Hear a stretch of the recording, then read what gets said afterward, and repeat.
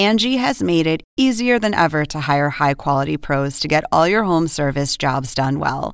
Just bring them your project online or with the Angie app, answer a few questions, and Angie will connect you with local pros who match your specific needs. Or book a service instantly at an upfront price. So join the millions of homeowners who use Angie to care for their homes and get your next home service job done well. Download the free Angie mobile app today or visit Angie.com. That's ANGI.com.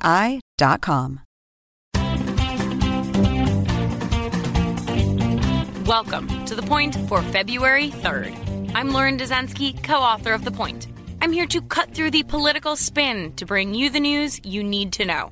Friday night's impeachment vote certainly set the table for a tough week ahead.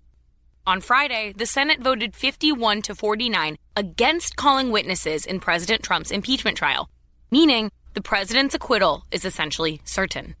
But the timing for that acquittal vote and the upcoming events around that vote make things even more complicated. First, there are the Iowa caucuses on Monday, where 4 of the 100 senators are vying for votes among the Democrats in the state for the first time in the 2020 cycle.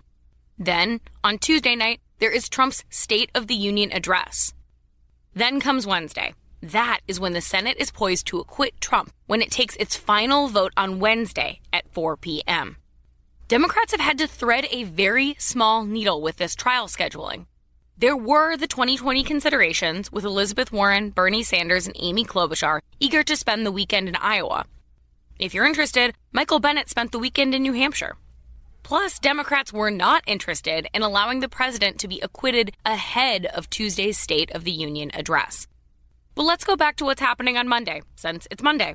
Instead of spending the day finishing out the campaign in Iowa, in the final hours before voters head to caucuses, Sanders, Warren, and Klobuchar will again be in Washington. That's because the impeachment managers and defense counsel are making their closing arguments for 2 hours each on Monday to summarize their case. Klobuchar, Sanders, and Warren will then all fly back to Iowa on Monday afternoon for their election night events, held in different spots throughout Des Moines. That brings us to the point.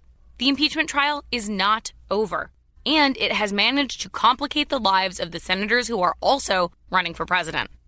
The good news? It looks like it will be over in time for the New Hampshire primary next week. And that is the point for February 3rd, 2020. For more updates throughout the week, including our Sunday night campaign edition, subscribe to The Point newsletter at cnn.com/thepoint. If you like this audio briefing, you can get it every single weekday on Google Home or Amazon Echo, or subscribe on Stitcher or Apple Podcasts or your favorite podcast app so you never miss an episode.